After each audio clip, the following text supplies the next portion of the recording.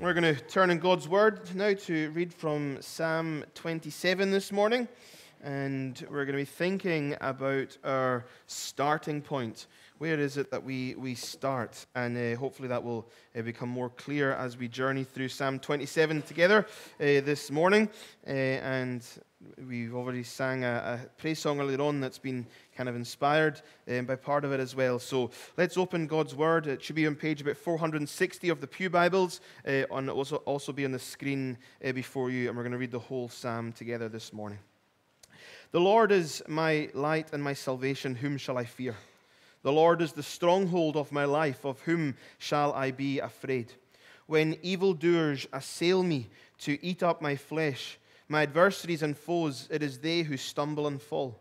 Though an army encamp against me, my heart shall not fear. Though war arise against me, yet I will be confident. One thing I have asked of the Lord, that will I seek after, that I may dwell in the house of the Lord all the days of my life, to gaze upon the beauty of the Lord and to inquire in his temple. For he will hide me in his shelter in the day of trouble. He will conceal me under the cover of his tent. He will lift me high upon a rock. And now my head shall be lifted up above my enemies all around me. And I will offer in his tent sacrifices with shouts of joy. I will sing and make melody to the Lord. Hear, O Lord, when I cry aloud. Be gracious to me and answer me. You have said, seek my face. My heart says to you, your face, Lord, do I seek. Hide not your face from me. Turn not your servant away in anger. O you who have been my help, cast me not off. Forsake me not, O God of my salvation. For my father and my mother have forsaken me, but the Lord will take me in. Teach me your way, O Lord, and lead me on a level path because of my enemies. Give me not up to the will of my adversaries, for false witnesses have risen against me, and they breathe out violence. I believe that I shall look upon the goodness of the Lord in the land of the living. Wait for the Lord, be strong, and let your heart take courage. Wait for the Lord. Amen. And may God bless us the reading of his holy word this morning. I think one of the big misconceptions or maybe misrepresentations about followers of Jesus, and maybe if you're new to church, maybe you thought this. I've heard people say it before. And one of that is that as Christians, we have everything together. That as Christians, that actually we go through life plain sailing. And that is not true. If you're a Christian this morning, if you're a follower of Jesus, you know it's hard. You know life's hard. You know that life, you hit bumps and you hit potholes in the road. And actually, I don't want you to this morning, but if I was to ask you, this is a rhetorical question, if the last year of your life has been hard, I think the majority of people would put their hands up. I think the majority of us, if not all of us, if we're honest, there's been something in our lives that has brought hardship or suffering in some sort of way. And this morning, that kind of suffering and hardships and pain and all these things, I'm just going to call them sufferings. Things, so many of us have experienced loss. We've lost loved ones and friends. We grieve things. We've known illness and cancer and dementia and pain and sadness and loneliness and depression and anxiety, sorrow and disappointment. You name it, we've been through it. And so many of us maybe even think, I've been through all of those things in the last year. We know that life's hard. And if we are making a mask and we're making it look like we've got it all together, then we're only fooling ourselves. And I want this place to be a place where there are no masks. That we can come and be real with each other. I think one of the biggest lies told in church is the answer to how are you doing? I'm fine. What a lie. We just say that to pan people off, don't we? We know that we're not fine a lot of the time. We know that things are wrong and things weigh heavy.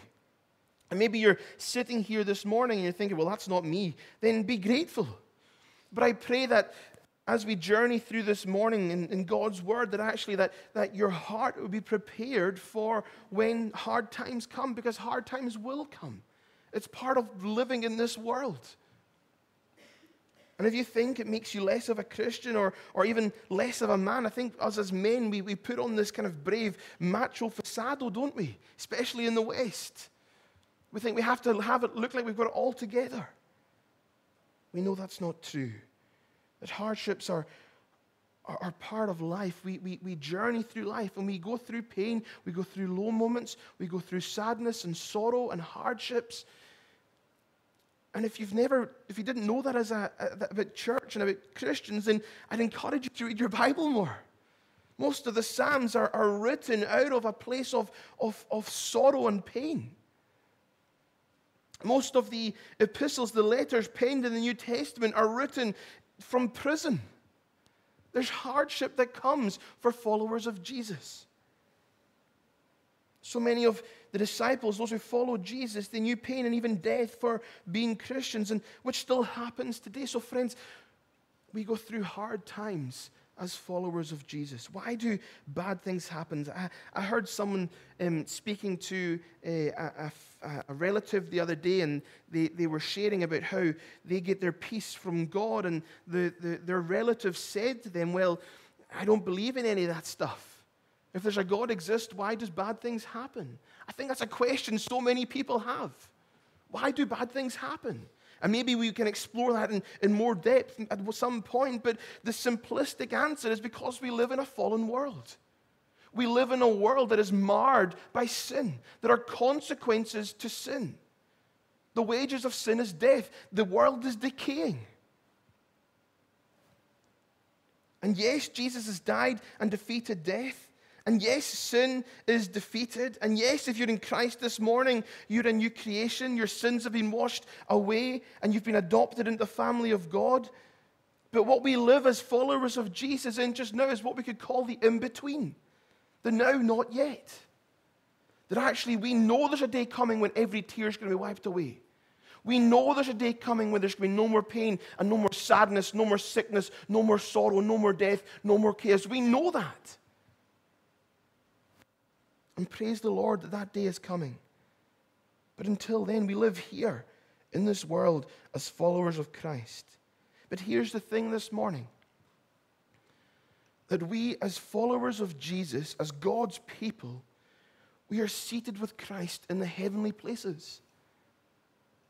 Our feet are here, yes, but we're seated with Christ. And this morning I want to just explore a wee bit about how that then makes us respond to hardships through life.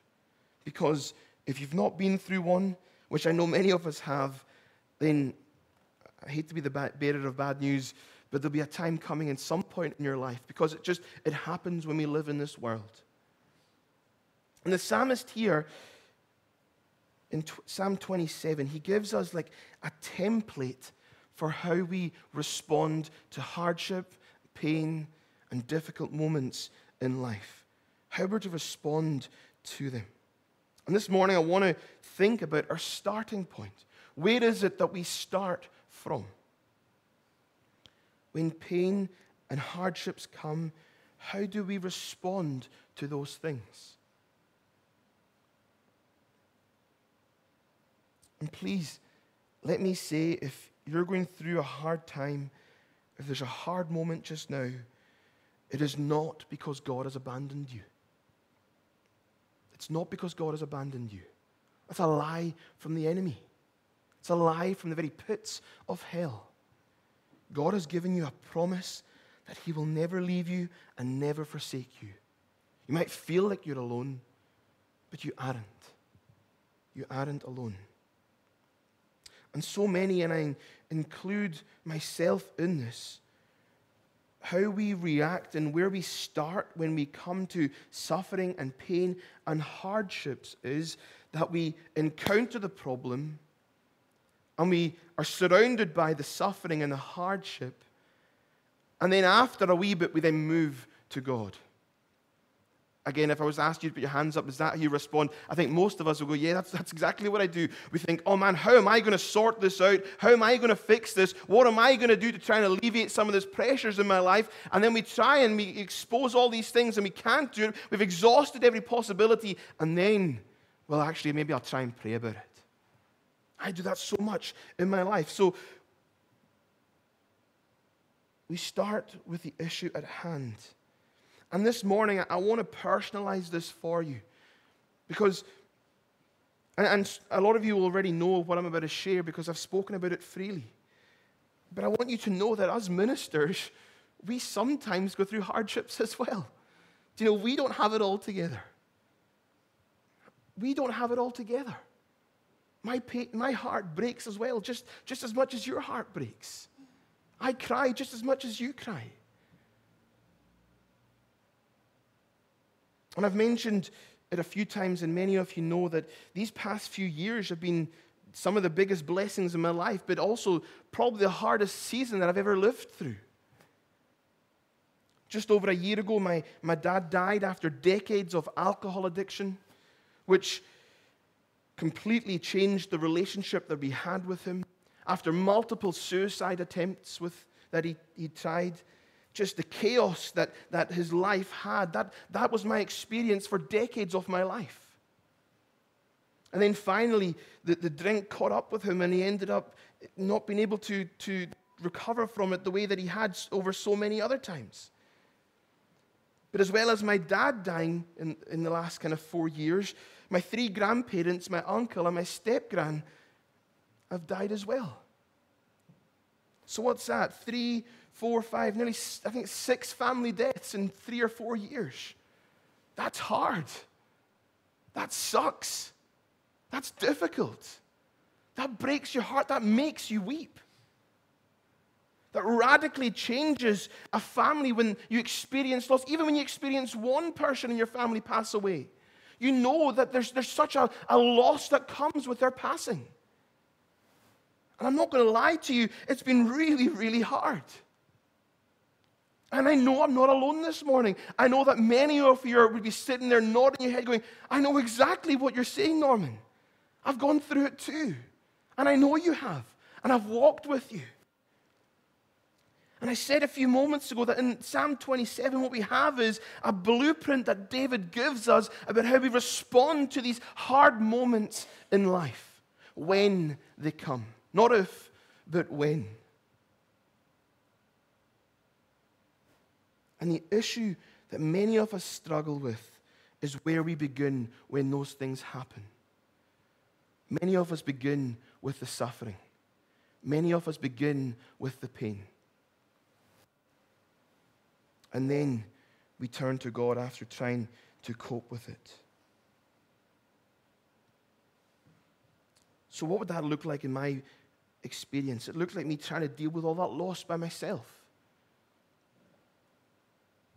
Getting clouded and losing sight of actually the truth of God's word.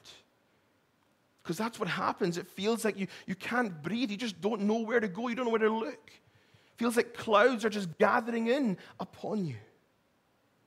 What does the psalmist say in Psalm 121?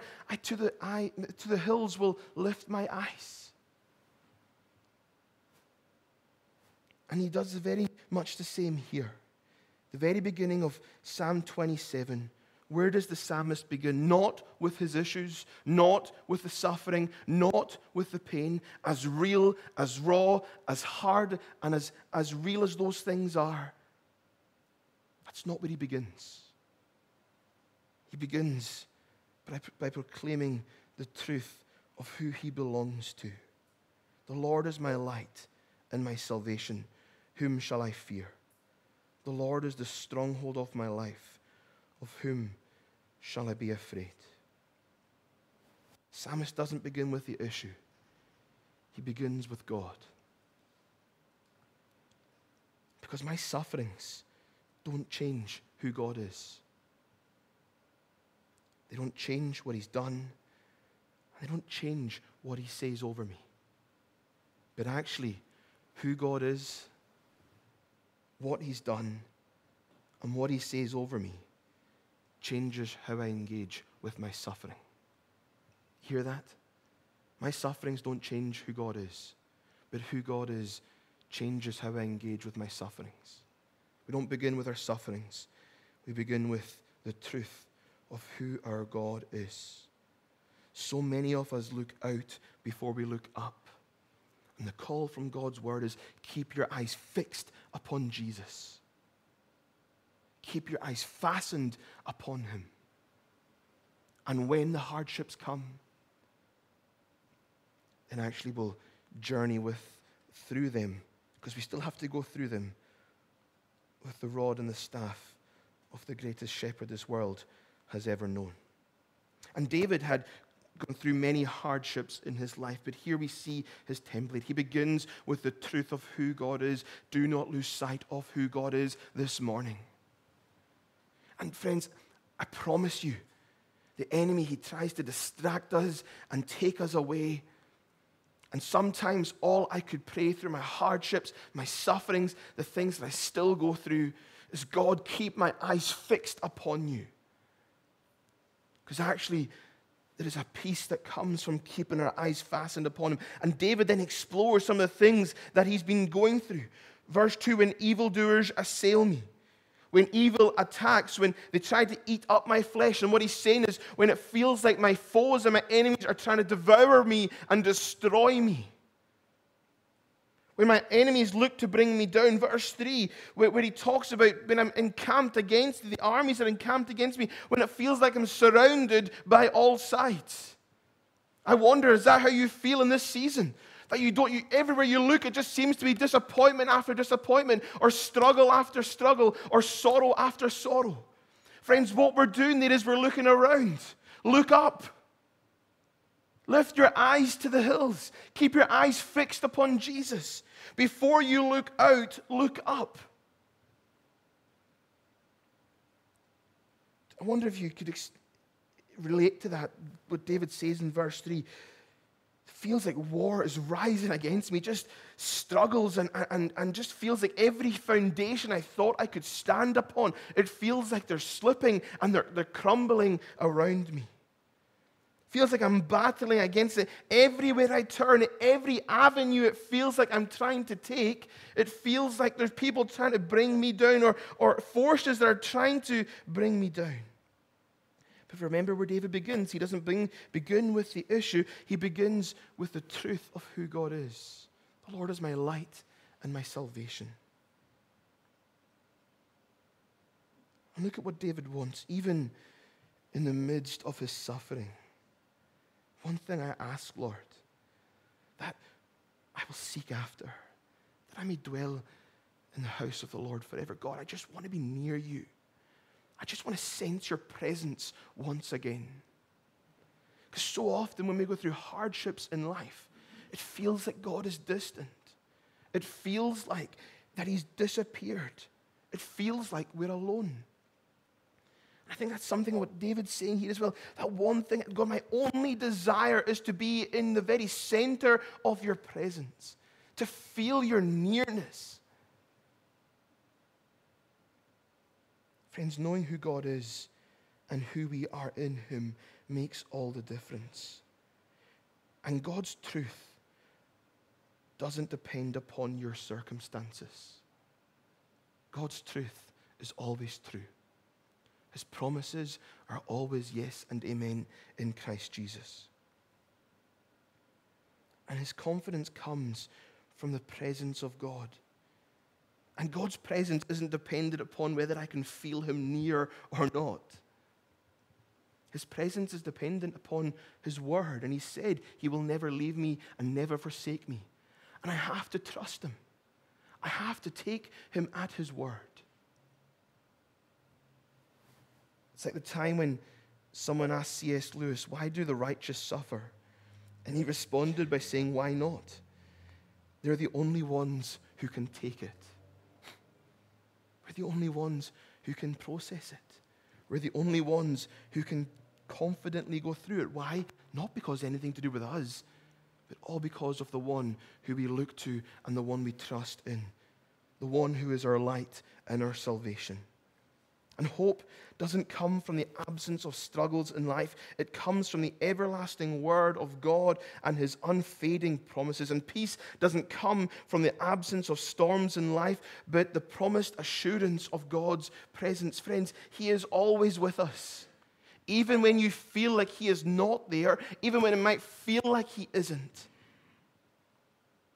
It's like that wonderful hymn, when darkness seems to hide his face. I trust in his unchanging grace. Through every high and stormy vale, my anchor holds within the veil. Christ alone, cornerstone. Billy Graham once told a story about the time when he was speaking about suffering, and he said this: suffering teaches us patience. These words were found penned on the wall of a prison cell in Europe. I believe in love even when I don't feel it. And I believe in God even when it feels like He is silent. And David, he started with God. He's talked about his struggles and his troubles. And then in verse 7 to 12, he comes before the Lord in prayer. But see where he starts, though? It starts from not the place of his struggles, but from the place where he dwells, the place of assurance of God's presence, the truth of who God is. And David turns to active praying, knowing he already belongs to God, knowing that God is already there. And what a prayer he prays. Even with his faith, he still knows suffering. But by faith, he knows he is accepted by God. And don't belittle David's pain. Look at verse 10. Maybe even you know what that feels like or has felt like in life. For my father and my mother have forsaken me, but the Lord will take me in. I've known rejection, David says, at the most painful level. Wonder this morning, do you feel rejected? Do you feel abandoned? Look at that promise that David gives us. But the Lord will take me in. Isn't that such a beautiful, beautiful hope? That even when it feels like everyone else in this world, even the people who shouldn't reject us, that when they reject us, that we have the confidence that God will say, come to me. I love you. Come to me. I have amazing plans for your life. Come to me. Feel the warmth of my embrace. The places where you thought that you could be accepted and you've only found rejection. God says, I'll take you in. I love you. I sent Jesus to the cross for you. In our sufferings, let us not start with our sufferings, but start with God. For He is our light and our salvation, and we are secure in Him, and we are called to have faith in Him. That thing about C.S. Lewis, that only the righteous can go through it. Why do the righteous suffer? They're the only ones who kind of deal with it. How is that possible? Because of faith.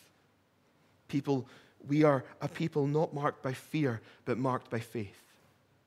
That is the mark on us. That even when it doesn't look like things are going to be hopeful, that we know it's going to be. Because we know ultimately that God has great plans for His people. And that's where David goes with this. He goes through, he starts with God, he speaks about his hardships, he begins in prayer, and then he speaks this prophetic declaration in verse 13. I believe that I will look upon the goodness of the Lord in the land of the living. What faith David has. Even though it looks like things are bad right now, even though I've known rejection and been battered on every side, and it feels like people are trying to destroy me, and I'm going through sufferings and hardship and pain, even though all these things are happening, and actually most people would respond in fear and they would just curl up in a ball and not know what to do, David stands as a person of faith, and he declares that I believe that I shall look upon the goodness of the Lord in the land of the living. I believe. That is such a powerful thing to say. Friends, speak hope into your hopeless situations. Speak hope into the situations in life where it looks like there is no hope, where it looks like there's just death, where it looks like there's darkness. Speak the hope and the promise that God has given to you through His Word. God, I know that it feels like I'm going through loads of hardships just now, and I know that it just feels like I'm being rejected, but God, I believe that you're going to accept me and have good things in store for me. God, I know that my heart is broken, and I know sorrow and pain, and I weep myself to sleep every night, but God, I believe that actually joy will come in the morning. Speak life. Speak hope. For friends, we are people not of fear, but of faith. I believe, he says. Maybe this morning you would say to me, Norman, my faith is so fragile and is so small right now. I hear you. And I point to what Jesus says in the Gospels, that even as your faith is the size of a mustard seed. You know how big a mustard seed is? It's tiny. It is so small. You almost need a microscope to be able to see it. Friends, it isn't about the size or the strength of your faith. It is about the power of the one your faith is placed in. Start with God. Rest in Him. Hide in Him. Be secure in Him. Let all your life, the great moments and the hard moments, not be marked by fear, but be marked by faith. And just as we close this morning, hear the difference between Bertrand Russell, who was an atheist and advancing in years, and he said one day, the older I get, the more nervous I become. So Bertrand Russell, and who was a well-known atheist, that's what he said, the older I get, the more nervous I become. Hear what he says in comparison to the American pastor, Jonathan Edwards, who moments before his deathbed, on his deathbed said, now, where is Jesus of Nazareth, my true and never failing friend? And then after saying that, he closed his eyes and he remained silent for a few moments. And his loved ones around him thought that he'd passed. He thought that he'd slipped into the world that is to come. But then he uttered this very last sentence in his life. Trust in God and you need not fear. Friends, trust in God and you need not fear. In our suffering, in our pain, in our heartbreak and low moments, beloved of Christ, choose faith. Start with God. Keep your eyes fixed upon Him. His promises don't depend upon your circumstances, but your circumstances are changed by His promises. Let us pray.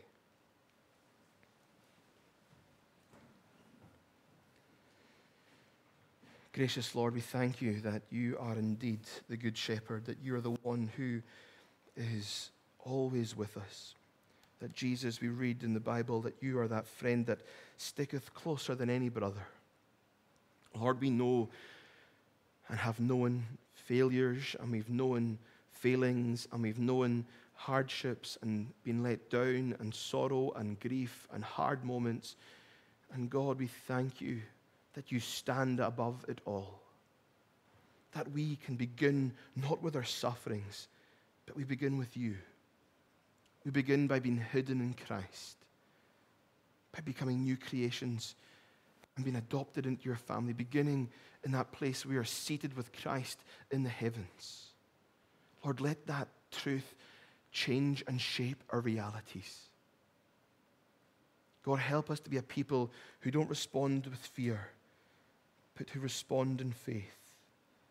Help us to be able to utter those words, God, I believe. I believe.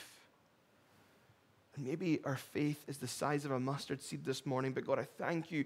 It's not about the size or the strength of our faith, but it is about the power of the one we have faith and trust in. That God, all things are possible with you. So, Father God, we speak to the hopeless situations in our church this morning, and we speak your life into them.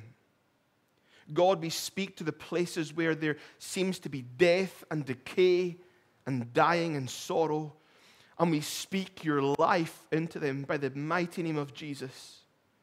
God, we speak to the sore hearts and the broken hearts and the weeping hearts this morning, and we speak the love of God the Father into them. God, wipe away our tears.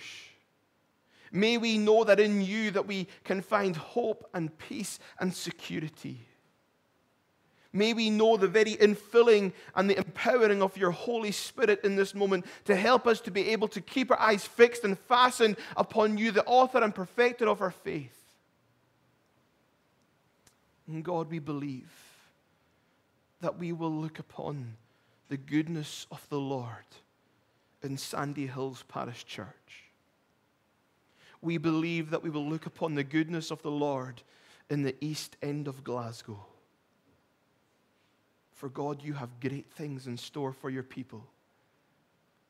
We thank you that in the hard moments, you are carrying us and shaping us and forging us into who you long us to be. So be with us, we pray, in your precious name. Amen.